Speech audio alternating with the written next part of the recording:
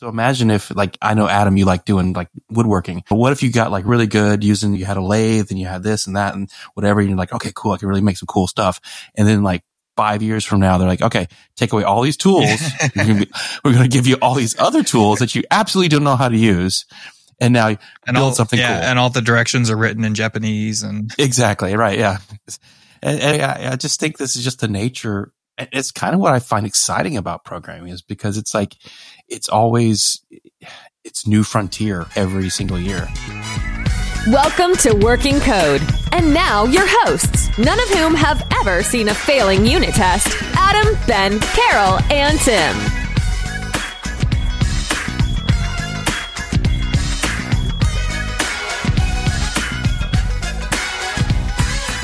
It is episode number 59. And on today's show, we're going to be talking about the cyclical nature of trends in programming. But as usual, we're going to start with our triumphs and fails. I guess I should mention up front, since I usually forget to mention it, Carol couldn't be with us tonight. She just had a scheduling conflict. So it's just the three guys. But other than that, I'm going to go first. And I know last week I said as my goal, or maybe it was 2 weeks ago, my goal for this year is to take on TypeScript. And I dove straight into the deep end. My triumph this week is I've been doing TypeScript for the last 2 or 3 days now. It was a little bit of a steep learning curve, that first like half day into it. But the last couple of days have been amazing. I'm loving it. For example, the error that I keep finding that I'm making over and over, that it is pointing out to me before I ever even think about running the code to test it, is when I call a function that's returning a promise, but I forget to use the await keyword. It's like, oh, hey, this thing is returning a promise, and you're treating it as if it's a variable that's not a promise, and you need to resolve that. It points that out to me, and I'm like, oh yeah, hey, thanks. Thanks for being a bro, TypeScript. So that's my triumph, is TypeScript is awesome as AF. Nice. I know it in the chat. I had mentioned classes the other day as a modern JavaScript technique, and you had mentioned that classes... I poo-pooed them, yes. ...create as many problems as they solve. And I know TypeScript, I think you'll find, at least on the Angular world, I don't know if it's going to be the same in your area, is very class-heavy, or at least it seems to be much more class-heavy.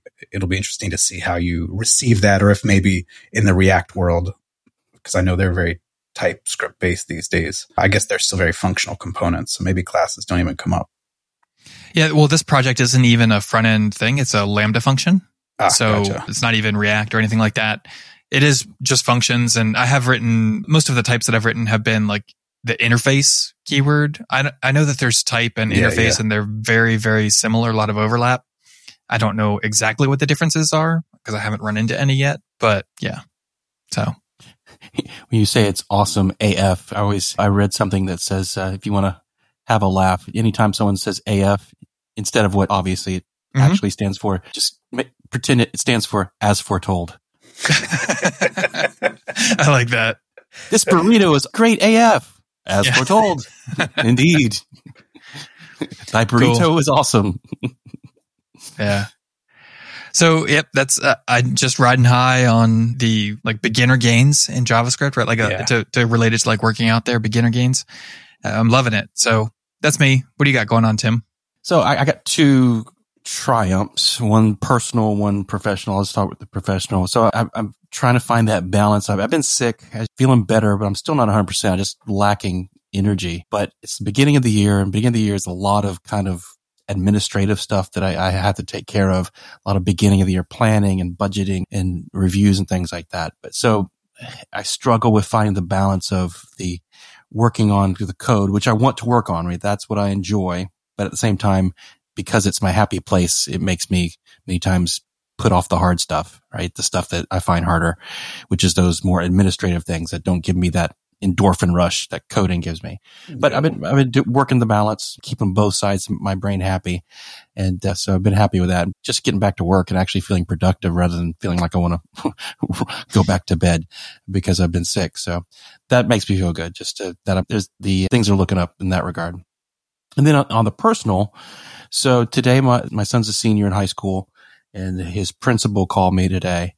and just said, I'm like, okay, what'd he do? Not that he's ever done anything, right? But then the principal calls you and goes, are you the parent of so-and-so? I'm like, maybe. Depends. Depends on what you have to tell me. And she's like, so congratulations, your student is the star student of 2022 class, which means it's I don't know where they do this, but in Georgia at least, maybe it's a national thing, but they have this association where each school nominates one student. And the criteria are they have to have, it's the highest SAT score in the school. So he beat all his other students in his class for SAT scores. Because he had a really good SAT score, and had the highest grade on an exam, just one exam that beat everyone else out, which he did, and then has to be in the top 10 students, which he is. And so what they do is they nominate them. Each school nominates one, and it all kind of goes to a competition. They kind of compare their grades and their scores and their achievements. And if you go to the state level and come in first or second, you get scholarship money. Wow. And he gets to nominate his favorite teacher, his teacher that inspired him the most. And he nominated one of his teachers. We're here in Georgia. One of his teachers is actually a great, I think a niece or a great niece of Jimmy Carter. Oh, cool. And she was his elementary school teacher, and she really helped. He was going through some confidence issues and some things when he was in elementary school. And she really just kind of helped him how to deal with stress and how to not, because he would stress out when things wouldn't go well. So yeah. Just super proud of him. He's worked so hard and come so long. So made me really happy. Maybe I have to admit, I cried a little bit when on the phone. And they throw a dinner for him so that they have all the the teachers and faculty. They have this. We go to this center, and he's the only student being honored. And they have like a trout and chicken and just this whole dinner. And he has to give a little speech and thank his teacher. And I was like, okay, they're going to have a dinner in his honor. No one's ever given me a dinner in my honor. Right. That's awesome. Yeah, that's really cool. I'm lucky to get that on my birthday. Congratulations, Tim. That's awesome. You must be super proud. I am proud. Yeah, very proud. Anyway, so that's me. Carol would normally be talking about something, but like I said, she's not here, but I know she's at an event that she's excited about. So Ben, what you got? I'm going to go with a triumph. And over the last couple of weeks, I know I've mentioned several times that I've been working on modernizing my blogging platform, and I focused primarily on the server side, updating the Cold Fusion stack from Cold Fusion 10 to Cold Fusion 2021. And now I'm starting to focus more on the front end stuff. And historically, I've programmed all of my JavaScript in ES5, which is basically the version that was standardized like in 2015, 2013. I don't know. It's been a really long time. And certainly no one was alive back then. Yeah, like most developers today were not programming back then. And it was compatible with IE11, which actually today at work, I still have to support on the legacy platform. I still have to support IE11. And our legacy platform at work is so old that we don't even have a fancy build thing that transpiles code. So I'm actually writing ES5 code.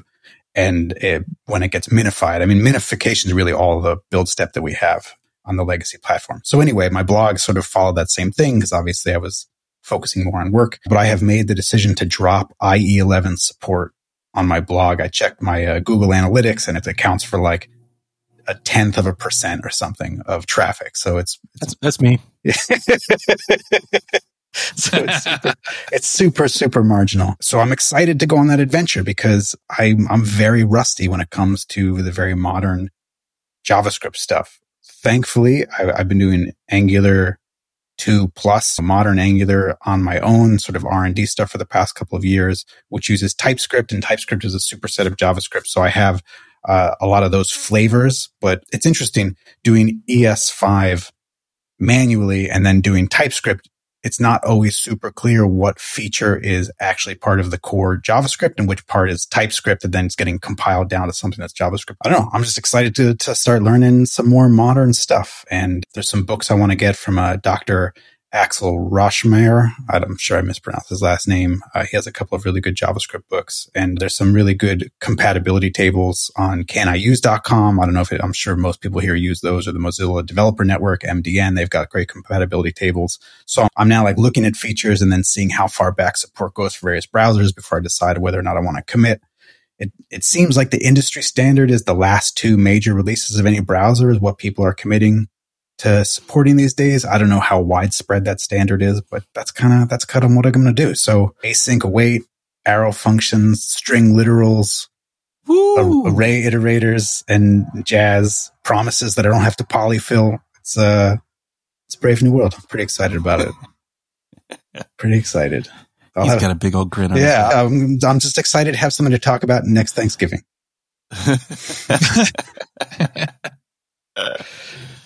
That's awesome. Writing code in that old style by hand, right? Not using a transpiler to go from modern code to less modern code sounds awful. I don't know. It's so interesting. So I was thinking a lot about this. It's a little bit like, I don't want to call it Stockholm syndrome, where you fall in love with your captors, but I feel like there's this notion that people get addicted to their own pain, and there's a safety in kind of a predictable discomfort. The devil you know. Yeah, exactly, right? So IE11 was this known quantity. And it was like, yeah, it sucks that I have to support IE11, but at least it's a known thing. I don't have to learn anything new, really, because I know what the set of features is supported by IE11. And like, yeah, I can sprinkle in some new stuff if it can degrade gracefully and not really break under IE11. Or it can just be like a slightly worse experience, but it can't break. So in some ways, it's like your brain is freed up to think just about feature development and not necessarily about the technology itself. So there is something very freeing about that. It's a known quantity, but now that IE11 is tossed aside like so much unneeded clothing, it's like an unknown unknowns now. I mean, just even once I learn a syntax, remembering to apply it in the places that it could be used in lieu of older techniques is going to be just a lot of trial and error and building up my muscle memory, and it's going to be good. It's going to be good stuff. I would say IE11 was released on October 17th, 2013. I hope you throw away your clothing more often than that. At least most of it, right? There's a certain degree of the material has to fall off before it hits the bin. Hello, my smart friends. If you're anything like me, you're either at your desk programming or you're on the go. With a busy schedule, it can be hard to carve out time to catch up on your latest books or maybe revisit some of your old favorites. Luckily, there's Audible.com, which allows you to listen to just about any book, whether you're walking the dog, getting swole at the gym, or just hiding from your kids. And today, we've got a special offer just for you. Head on over to workingcode.dev/audible and pick up a free credit for your first auditory adventure. Topic of the day. You know we have to use that now, right, Tim? I'm channeling my inner King George from Hamilton. Oh, man. So, Ben, this was your topic. Do you want to give us the synopsis here? Yeah, sure. So I listen to a lot of podcasts when I walk the dog. And that's not a euphemism. You actually are walking the dog, right? Actually walking the dog. Okay. And every now and then they'll say something that just tickles me. And I was listening to a podcast the other day, and they were talking about a new JavaScript server-side rendering framework. I don't know or a new version. I can't remember because it's not an area of that ecosystem that I really know. And they were talking about how great it is. This new version coming out is going to allow you to include your database queries like right inside of your Vue components. And it struck me as funny because a lot of people in the Cold Fusion world joke about how a long time ago, people used to build these crazy Cold Fusion applications where you would put your SQL queries right at the top of your Vue file and not encapsulate it into some sort of a data fetching tier, some sort of data abstraction layer. And this is not an isolated incident. I think we continue to see this over and over again where people rediscover something for the first time that is rediscovered every 10 years or so. I mean, even with various JavaScript frameworks come and go, we're focusing on server-side rendering, then we're focusing on client-side, thick SPAs, single-page applications. Now we're going back to server-side rendering or different database technologies. I don't know. It's a fascinating thing to watch. And I think we've all been lucky enough to be in this industry for a long enough period of time where we get to see these cycles in play. And I just find it fascinating. It is. I've thought about the cyclical nature of the stuff for a long time now. Just never very deeply, but just like you notice it repeating over and over. I also had a similar thought about that like query or whatever server-side code at the top of the Vue sort of thing. And I feel like I can kind of see both sides of it, right? Like I think the argument against that posture, that programming style is probably, I hate to say it, Ben, it probably comes from a testing viewpoint, right? Yep. Like if you have a bunch of logic and a bunch of queries that are like in response to form submission at the top of a view file, right? So this is all going back to like the early days of PHP and CFML and everything else like that. Even Perl and early web languages, it was pretty common. You'd have like the top of your file would be like, if there's a form posting here, then respond to that form post. Else show the page that would submit that form, right? It would always post back to itself. And because we didn't really know any better, that was just seemed like the obvious thing to do. That's what everybody else was doing. And to keep doing that till it's fashionable again. There you go. Exactly. You like that? Well, that's kind of where my head is at. Like, so from a testing perspective, I totally see and agree with the idea that there should be some separation there, right? By separating it out into separate files, what that gave us is the ability to isolate the display logic from the form post handler logic and potentially further separate out the query logic and test that separately or whatever. And I agree. I think it's a little amusing that visually we're kind of ending back up where we started a little bit with like these front end frameworks. Like, for example, my new shiny toy that I've been eager to play with is Svelte. Right. And Svelte is another one of these where it has basically each view file, each component is intended to look like an HTML page. It's got a script block and a style block, and then everything else is just expected to be HTML with the Svelte DSL sprinkled in for loops and that sort of thing. And you can have an extra sort of special script tag, and the convention is to put it at the top of the file, but it's like script. And then I think it's like type equals module or something. There's some attribute on that script tag, and that indicates that this script block is what gets run server side and everything else is client side. Oh, interesting. And so that was the first thing that I thought of when you had mentioned this pattern coming back up. And I found it a little amusing, but at the same time, I think it's a move in the right direction, because you have the testability by being able to separate it out, right? Svelte compiles those things separately, but then you also have the co-location of related functionality, right? It's in the same file. You can look up at the top for the whatever, the form post handler or whatever's going on, and down at the bottom for, I guess it's not so much form post handler, whatever. It's different depending on what framework you're using, but regardless, logic at the top and a view or display stuff at the bottom.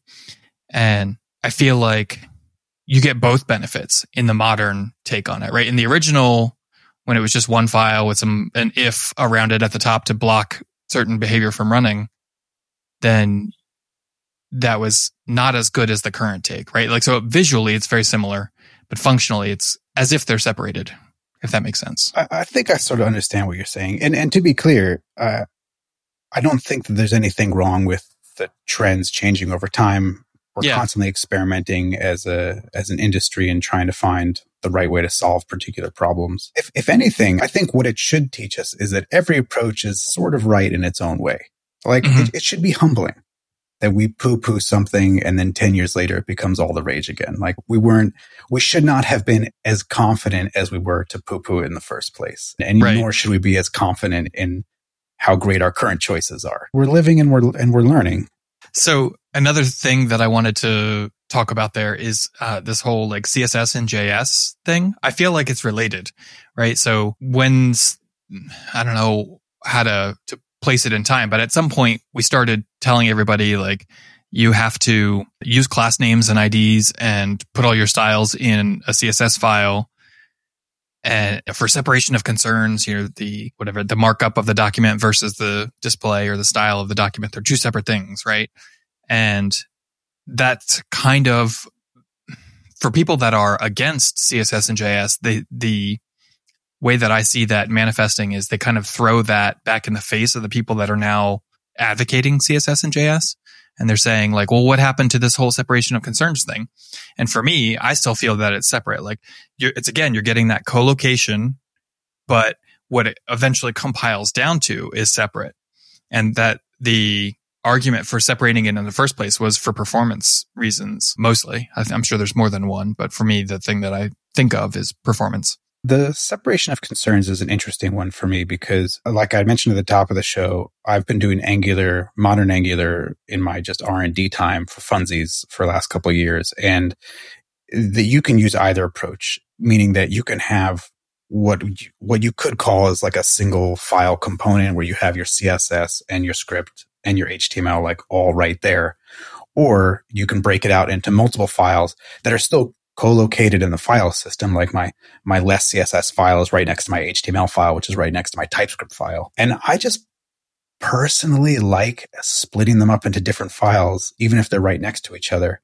And I don't think I think it's one of those things that's like, it's just preference. I know there are people who love having stuff in the same file. I think maybe it's also a stylistic preference in that if you write really small components, then having your style and your markup and your code behinds, for lack of a better term, in the same file, and it's like 100 lines of code, like that's super easy. But I tend to err on the side of actually rather large components because I usually, if I'm not going to reuse something, I just try to cram it into one giant component. We're like, here's my page component and it has my form at the top and it has my data grid at the bottom. And I'm never going to reuse that data grid anywhere else. So it's just going to be big. It's going to be like a 600 line markup file. And I'd rather have that in its own file and then my TypeScript in a different file just because it's easier to scan those things and to understand where they are. But to combine all of them into something really big, I think would be harder. But again, like I think it's just a personal preference issue. So I agree with you. I think that the thing that caught my attention was when you said like it works better as if you're writing like small components. And for me, I take that as pressure on the outside pushing in to keep my components small. It's interesting. There's no right or wrong way to do it, right? That's like the whole theme of this episode is like things are cyclical, the trends change. It's true. And I'll tell you, not to go off on a tangent for a second, but going back to clean code. But you will. That should be the whole title of this podcast. The idea that an area of your code should do one thing and one thing well, to me, that feels like you can interpret that almost any way you possibly want to. And people twist it to mean whatever it is that supports their style of coding, right? So I find that people in the React world, and this is just a naive viewpoint from outside, I feel like people in the React world like over index on creating super small, infinitely reusable components. And when I try to edit that React code, I'm always like, oh, why are you guys breaking your stuff up into such small things? Now I got to pass these props all over the place. Like this could have just been one much larger component. So the React people can look at that, and I'm overgeneralizing here, apologies. The React people can say, well, yeah, but this is like this XYZ component and it should be, nothing but an XYZ component and that's all it should do and it should do it really well. And then on my end of the spectrum, I look at it and be like, here's my contact form page. Like my contact form page does one thing and does one thing really well, and that's accept contact forms. And like, it's going to be one giant component and it's going to have all the markup needed for it. And I think it's totally reasonable to argue in either direction because I'm never going to take my contact form and use it somewhere else in a way that doesn't mean exactly what it's supposed to mean. Right. And I think that's the important thing, the use, right? So when you were saying that, alarms went off in my head. I work on mostly multi-tenant systems. And so what I run into, if you have a function that's doing 5 or 6 things, what you find is eventually you're going to run into a case where another tenant is going to need some one little thing inside that function to do something different, right? I need it to produce this result rather than this result. And now I have to refactor that whole thing. I might as well have just broken it up into discrete individual things that only did one thing so that when my tenant A needs to do something different from tenant B, only thing I'm doing is I'm using polymorphism to extend that and overwrite that so that it's doing that. Now I have, and I've done that today. That was one thing I was working on today. I wrote a much too big, my function was way too big. I'm like, oh yeah, this is all kind of doing one thing. It was, but my idea of what kind of one thing was really wasn't correct. And so I had to take one function that wasn't huge, is probably like 40 lines, but I had to break it up into 3 different functions and then go back to my base class that I have that all of them use if they're not using polymorphism on it. So like I said, if you know that in your contact form world that it will never be anything other than that, sure, that it's doing one thing. But in my world, it's like that contact form could be used by 50 different clients. Right.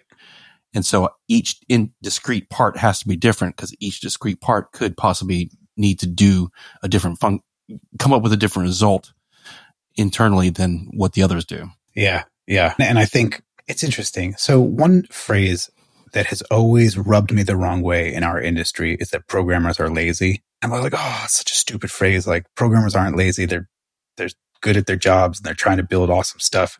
And I don't know. People just throw that around. It makes me so angry. Well, I think they're like, this two sides of the same coin, right? There's also people that say like the best programmers are lazy programmers because they're going to find the most efficient, least amount of work way to get something done. Right. But I think in the long term, but going back to Tim's comment too, is that I feel like to some degree, if you can think of lazy as wanting to defer making decisions, like why make a decision today that I can make tomorrow? Then I feel like you can build simpler code today and then make it more complex only when it needs to be more complex. You don't build your contact form on day one thinking that it'll be reused in a lot of different ways. You build it to solve the problem.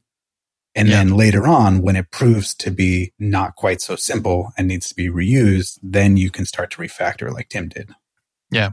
I mean, when I feel lazy and proud of it is when someone says, well, there's a control flow in the program. They're like, we need to change this. We know it's probably going to be difficult. I'm like, nope, I know that's exactly one function inside this thing. I go change that, I extend the base class, overwrite what it's doing, and it's done. That's when I feel lazy and proud of it because it's like I foresaw that doing that, what I did today made me feel lazy and stupid because it's like that function was way too big. It was just way too big. It was doing way too many things. And so I really should have broke it up at the time, but I was under a deadline. I was trying to get something done. And I would just get it done. That's when I feel lazy. It's like when I feel like I did this under the constraints of just get it to work. So I wanted to go back and talk about your contact form example a little bit. And it made me think of, I'm sure I'm going to butcher it. I apologize in advance, but I know I've seen somebody discussing, it was like a conference presentation or something, the idea of like atoms, molecules. Atomic design. I forget the entire hierarchy, but I feel like there's organisms and whatever. It goes up from there. And I feel like I can see an argument for picking a little from column A and a little from column B in terms of like just do it all as one big component or break everything apart. And I think the way that I would maybe try to get the best of both worlds on day one and refactor later as appropriate is like the things that I have come to realize over the course of my career that are important to be reusable atoms are like form fields. Right. So especially in the day of like Bootstrap or whatever your CSS framework is that you're using, you need to have a consistent style for your inputs and all the different form elements that you're using. But then a day is going to come when you need to upgrade to the next version of the framework, or you're going to decide to change the way things look. And if you can just update a handful of components and that automatically updates your entire application, that's worthy of like a raise, right? Like that saves you so many hours and your boss will love you for it. But at the same time, I totally see what you're saying about like going too deep down that make everything a component rabbit hole. And I agree, like certain things need to be atoms on day one, but if there's not a clear and obvious, like this needs to be its own thing because I know I'm going to be reusing it over and over, then yeah, I would tend to group things and make a larger thing. This goes back to kind of that discussion we had recently about how clean code isn't like a destination, it's a process, and you're continuously making it better and refactoring and improving. Yeah. Oh, just as we're talking about this, one thing that strikes me again about cyclical nature is the idea of dependency injection. So if you go back a handful of years, all the established server-side languages are using some form of dependency injection inversion of control. In Cold Fusion, obviously, we have DI1 and ColdBox, or I guess ColdBox technically uses WireBox, and all the Java Cold people, Spring. right? They use Spring or something. Yep.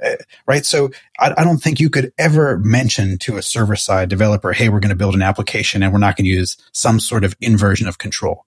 Right. And then Node comes around and everyone's just like, oh, I'll just require my arbitrary modules from wherever I need them. And going back to Bob Martin's clean code and the idea of the new operator and constructing objects is like a code smell. Like nothing should ever new anything else. They should all be newed somewhere else and then injected as arguments. And now you come back to of React, and they've really finally, I think, modernized their whole context. Right? Is it, or no? What's the thing? It's like instead of doing prop drilling where you're passing props everywhere, now you can just define a context. And that context can magically make things appear like any layer in your component tree, which is, spoiler alert, inversion of control, dependency injection, more or less. So it's like all of this stuff, just everything. We're constantly learning the same lessons over and over again. I remember in Angular has had dependency injection since day one. That's like one of the core principles of the entire framework.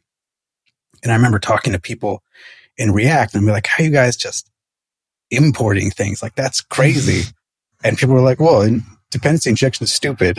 Why would you ever need that? Now it's like, no, they're totally in that same camp as well. So it's nice to know that we're all getting there. I think that, I'm not saying that you're wrong, but I think that it happens for a reason. And the best thing that I can think of as a reason why that might happen is people come up with an idea to improve on one problem. Like React is, what's that way that I like to explain React? It's deterministic, right? You give it data and it spits out your UI, right? And so they kind of started from that. Like, how do we build a framework around that? And then they went, oh yeah, what about dependency injection? Now we have this prop drilling problem. So I don't think that necessarily it was a conscious decision to poo-poo dependency injection and build a framework without it. It's just like, oh yeah, they kind of forgot about it and had to relearn that lesson. Yeah, absolutely. Absolutely. Another paradigm is the whole everything should be a service, microservice. Oh, yeah. Yes. People are like, I know Ben's smiling about that one. And they're like, people are like, you know what? The monolith really wasn't that bad as long as it wasn't too big of a monolith.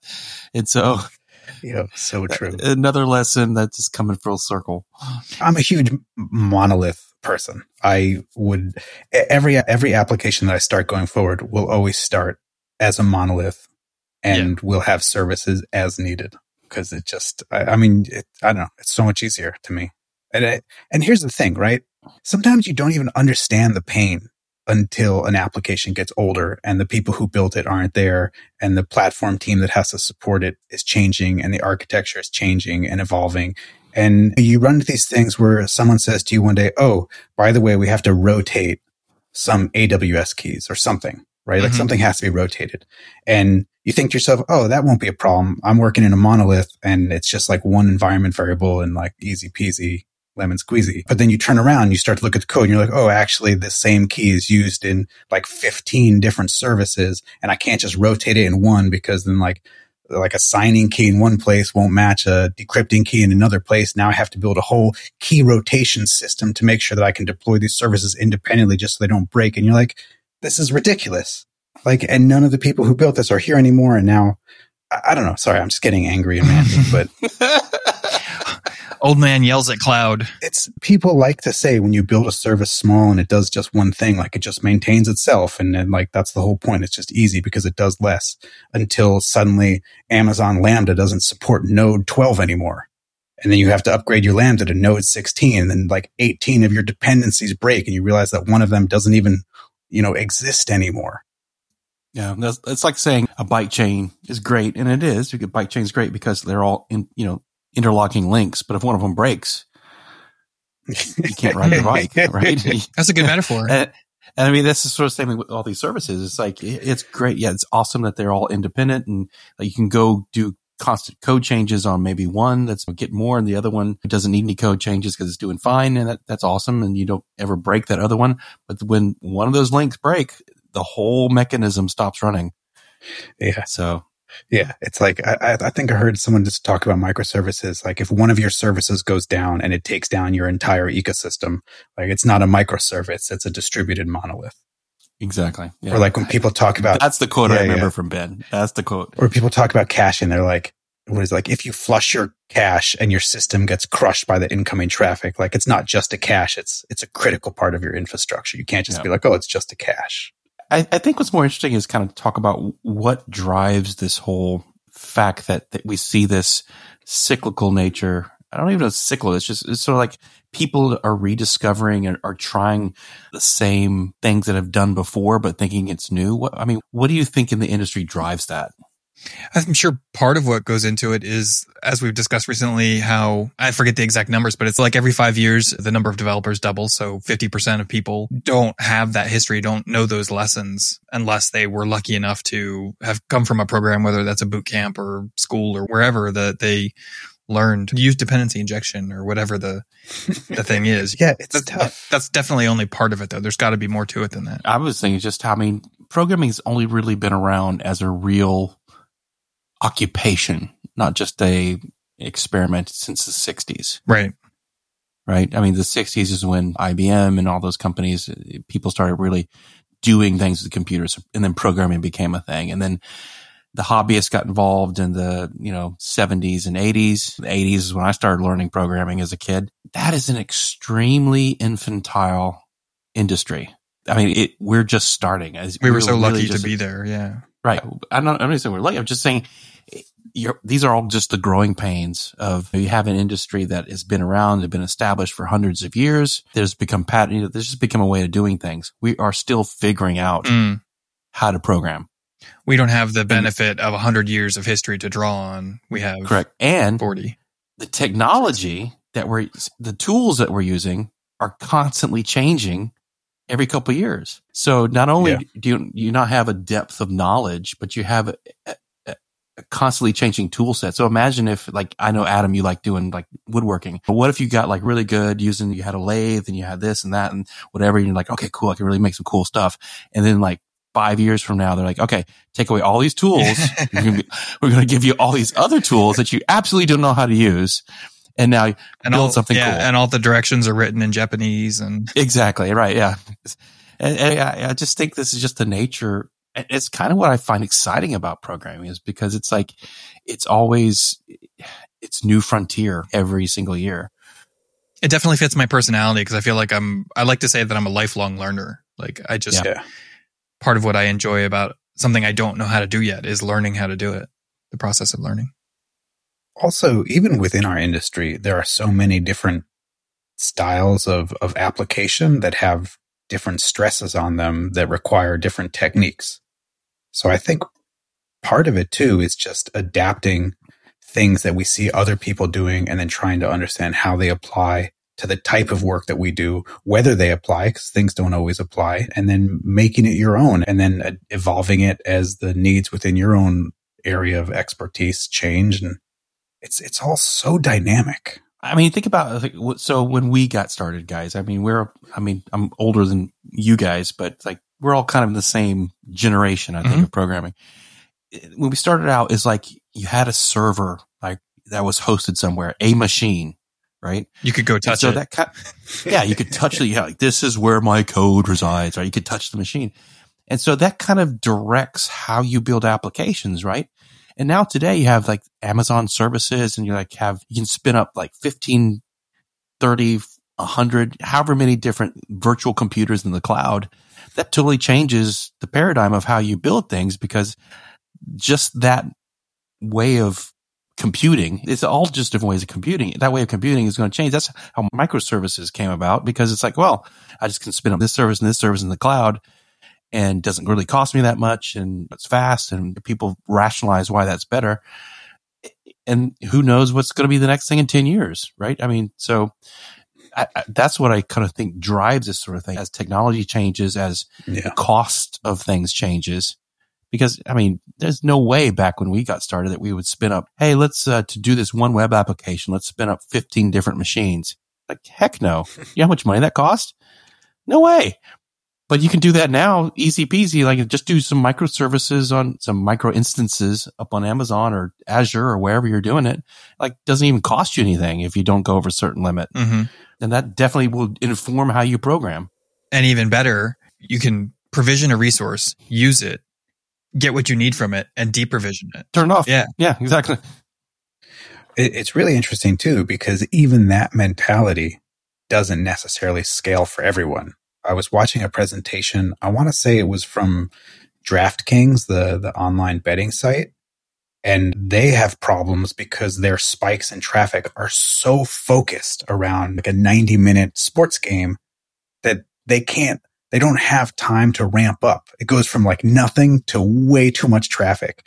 And so they actually have to plan ahead of time for big sports games, ramp up way early, and then essentially eat the cost of having too much infrastructure, absorb the traffic, and then spin down. So it's even in this highly dynamic world, there are still scenarios and types of companies where it's still just really tricky to support the kind of traffic that you need to support. Yeah. And I think that's one thing I don't personally think about a lot. Because I don't have to, but it's like, I worry about like the customer situation and how I'm coding. But when you're dealing at that level, it's actually what can the hardware support? At the end of the day, cloud, whatever, it's all hardware. That's all it is, right? You can call it whatever you want. It's all hardware. Where are the compute cycles coming from? And how those things happen is definitely going to drive how you build things. And I think that's sort of, people keep learning those lessons over and over again. You know what drives me crazy? And this is my imposter syndrome kicking in hardcore when we have conversations like this, is back when we started, which was a while back, companies and applications were just smaller. Development teams were smaller. There wasn't a DevOps team, right? There wasn't really a platform team in most places. And so you sort of had to know a little bit about how servers work and a little bit about how databases scale. And now that's still to some degree the sort of foundational perspective that I have when looking at all of the new landscape of architecture. So when we talk about companies where they have platform people and they have predictive models in terms of traffic and they budget things out and figure out cost efficiencies, like to some degree, I always feel like I have to know how to do all of that. And I still feel very uncomfortable with this idea that, there's just going to be platform people who are doing a whole bunch of stuff that I don't have any idea how it works. There's going to be a bunch of machine learning people that know how to train models that tell the platform team when to scale up based on traffic patterns or whatnot. Like it's very, part of me is always very uncomfortable talking about that because I feel very much like I don't know any of it. And I get that because back in the day, it's like we were the ones we had to handle all that, right? It was like that was our concern. And now it's grown beyond the complexity of scale that one person can have that. And now you have teams dealing with that. And I get that. You're like, well, I would really like to know how they're doing that and be part of that. But it's like, I don't have time for that because that's a full-time job now. That's, you're taking on like 4 or 5 different full-time jobs that you used to kind of take care of because technology was simpler then. That, and I think that business in general, like as a rule of thumb, has really started to awaken over the last 5-10 years to the value that they can extract from the internet and from computers and from developers. And as a result, the number of people, the number of jobs has like skyrocketed, which means that there's a lot more opportunities to specialize. Yeah. It's so frustrating. I want to know it all. Yeah. I will say, going back to the cyclical nature of things, there's nothing wrong with things being cyclical. Like it's funny to observe, but I don't think there's anything wrong with it. I just want to put that out there. It's when the pendulum swings the other way, it can be a correction, but it doesn't necessarily mean that the other direction was wrong. It just means that we were reacting to a problem, and maybe we were solving it with measure. We were solving it with overreaction, but there's nothing wrong with things being cyclical. We're all learning and evolving. And sometimes you got to lean into it. Don't throw good money after bad, but I guess that's the wrong metaphor. Don't throw the baby out with the bathwater. Your heart matters, Ben. Another thing, just to mention, I guess, is our own personal techniques in terms of programming are very cyclicalist. I find with myself, right? We've talked about this before, that the novice programmer comes in and they want to just use simple data structures because that's all they know. And then they start to learn about design patterns and dependency injection and object-oriented programming. And suddenly their applications become a lot more complicated and usually tightly coupled because they don't know what they're doing. And then over time, you get more experience, and then you start to simplify and break things apart. And then you realize, all those data structures that I were using 15 years ago, those are actually pretty powerful and very easy to use. And I'm going to start to just use data structures a lot more. So even the way we solve problems individually tends to be cyclical in my experience. Yeah, no, I definitely agree with that. I'm like, when ORM first came out, I'm like, ORM all the things. Yeah. You know, it's, you get a new tool, you're like, oh, this is so cool. So probably like you go to a conference and everyone's like extolling the value and nature of it. And you're like, oh, cool. You start using it, but you use it too much. And then you're like, now the thing that I thought was helping me is causing me problems. And so I don't abandon it, but I dial it back a little bit. I don't need that. I don't need ORM for everything. And so I think, I agree with you that if we kind of go through these things where we get really excited about something and we think it's the panacea for our problems, it's not. And we figure that out and we dial it back and we learn. We're wiser. I think the balancing act that I often have trouble with is, where can I be slow to change so that I'm not just jumping on every bandwagon that comes along? But then how do I not become old and curmudgeonly and never changing because I never want to adapt something new? I feel like we talked about the like early adopters and I forget what the names of all the segments are of like how fast you adapt new technologies. Mm-hmm. The Rogers curve of adoption. Yeah. I'm very heavy on the laggard side. I change very slowly and I remain very happy with my slow choices. So I feel like I sometimes get left behind. And then to some degree, I have to double down on my curmudgeonliness to explain away my choices.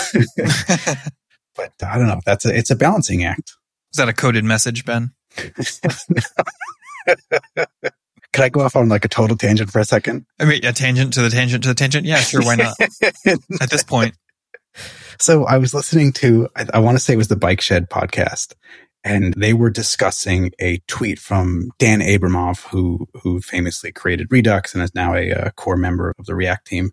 Apparently had a tweet about if some nefarious actor stole all of your source code, but you could get either the tests back or the source code without the tests back, which one would you want? Well, I know the answer for you. Do I want all the source code or none of the source code? None of the tests you ever wrote. But it was actually on the Bike Shed. It was a fascinating talk because they sort of both started out, I felt, saying, well, of course I'd want my tests back so that I could prove out the functionality. But then as they got into the discussion, they started to talk about how, but there's so much that doesn't actually get tested in an application. And there's all the visual UI stuff that you can't really test. And there's all like the weird little edge cases and tweaks that people bake in that they forgot was even part of the software over time. And starting out saying, oh, well, of course we want the test. They sort of ended up with, but we probably just want the source code and we could always rewrite the tests. So I don't know. I wanted to throw that out and because I know you guys are very testing heavy. I mean, I follow Dan. I saw that tweet and I did read a little bit through the replies. I mean, he's one of those people that gets probably 1,000 replies to everything he tweets. But one of the things that I thought was interesting in that discussion was somebody, it might have been Dan, might have been somebody else, made a distinction that if you're talking about an application, your answer might be different or maybe should be different than if you're talking about a library. So like from Dan's perspective, they're talking about like React. And I think one of the points that he made was that they completely rewrote React. I don't know what version number, but let's just say like from version 15 to 16 or 16 to 17. They started from scratch and they wanted to build something that was backwards compatible, but that had incorporated a bunch of lessons they had learned along the way. And so they kept their tests, but they started from scratch on the source code of the library. And that way they knew they didn't break anything. And they were able to write the code again using whatever organizational or coding technique, style, whatever lessons. And I thought that made a whole lot of sense. And I think that the other side of that same coin, right? I guess what that implies is that if what you have as an application where you've encoded a whole bunch of domain logic, when this happens in my business, I need this other thing to happen as a result. It's probably more valuable to have the code itself. Right. At least the code runs. The other thing that I was thinking about as you were describing that whole situation, Ben, was do I get the choice between my source code and the tests that I wrote? Or do I get the choice between an ideal situation of what my app should be and the tests that I should have been writing? Right. So like, for example, your app, if you did, let's just say you were perfect at TDD and you had written tests for every little thing, you had 100% code coverage. Yeah. And even though, yes, I want to point out code coverage is about lines of code, and that's not necessarily the same thing as testing all the features, but there's a lot of overlap there. Anyway, I feel like that changes it, right? So if it's about the test cover, certainly if I know that my tests are imperfect in a significant way, then I'm going to choose my app code. But if I knew my tests were perfect, or that the tests that I got back would be perfect, I might choose the tests over the app code. Interesting. I'll tell you, I obviously would want the source code because I don't have tests, but I felt like that aside, my reasoning, I feel like you would be proud of. Okay. Because my thinking was, in reality, a very large portion of your application is probably never going to be touched again. It's been built. It mostly works. And that's not necessarily the area that makes us money, et cetera, et cetera. It's going to be very slow moving. I'm thinking from the money perspective too. Yeah. So you could treat it then like a legacy application that you had to start writing tests for. So you have your source code, less any tests. Now you have to change a feature. And the first thing you do is try to build some simple tests around the behaviors that you're going to change, so that when you change them, you can run those tests to see if they work. And you can incrementally build tests back up. And then you might have a large swath of your application that's has no tests, but it's also never getting worked on ever. Sure. So it's sort of like a best of both worlds in a way. Yeah. That's not the right phrase, but I think you know what I'm saying. Yeah. Yeah. I mean, I see what you're saying. I'm not sure I 100% agree, because, so for a couple of reasons. The first one, the most obvious one to me, is that I feel like on average, my lines of code that I write to test something is probably 2 to 3 times more code than the actual application code that I'm testing, just because you have to do the data setup and tear down and all of that usually. But so just in terms of the amount of work it's going to take to get back to a fully tested app, if you were going to pursue that, is going to be greater if you take the app code than if you were to take the test, right? If you take the test, then the larger chunk of the work is already done. The other thing, that situation that you described where you've got an app and that it's in reasonably good working order and you need to refactor it. And so you write those tests so that you can make those changes. And it's funny because, like, do you write tests that, I guess you would have to do both, right? You'd have to write tests that show that the current code is working as designed. And then you'd write additional tests to show the changes that you want to happen. And I guess it depends heavily on what kind of change you're making, right? If you're intentionally breaking old functionality, that's different than adding on. One of the dangers of not having tests is that you're going to make a change and the change you make works, but you unknowingly break something else. And so if you don't have those tests for the other stuff, then you don't know that you've broken it until somebody screams. Right. That's true. So I think this is it's like a Sophie's Choice of software, right? There's no right answer. Which child do you want to die?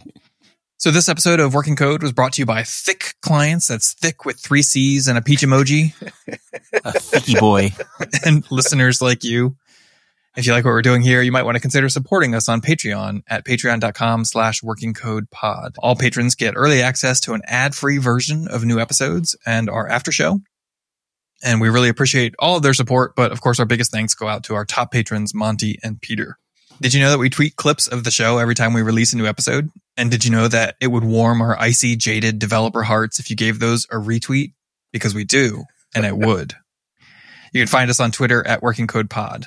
Do you have a topic you want to hear us discuss on the show? You can send it to us on Twitter or Instagram at WorkingCodePod, or you can record a voice memo on your phone or your computer and email it to us at workingcodepod@gmail.com.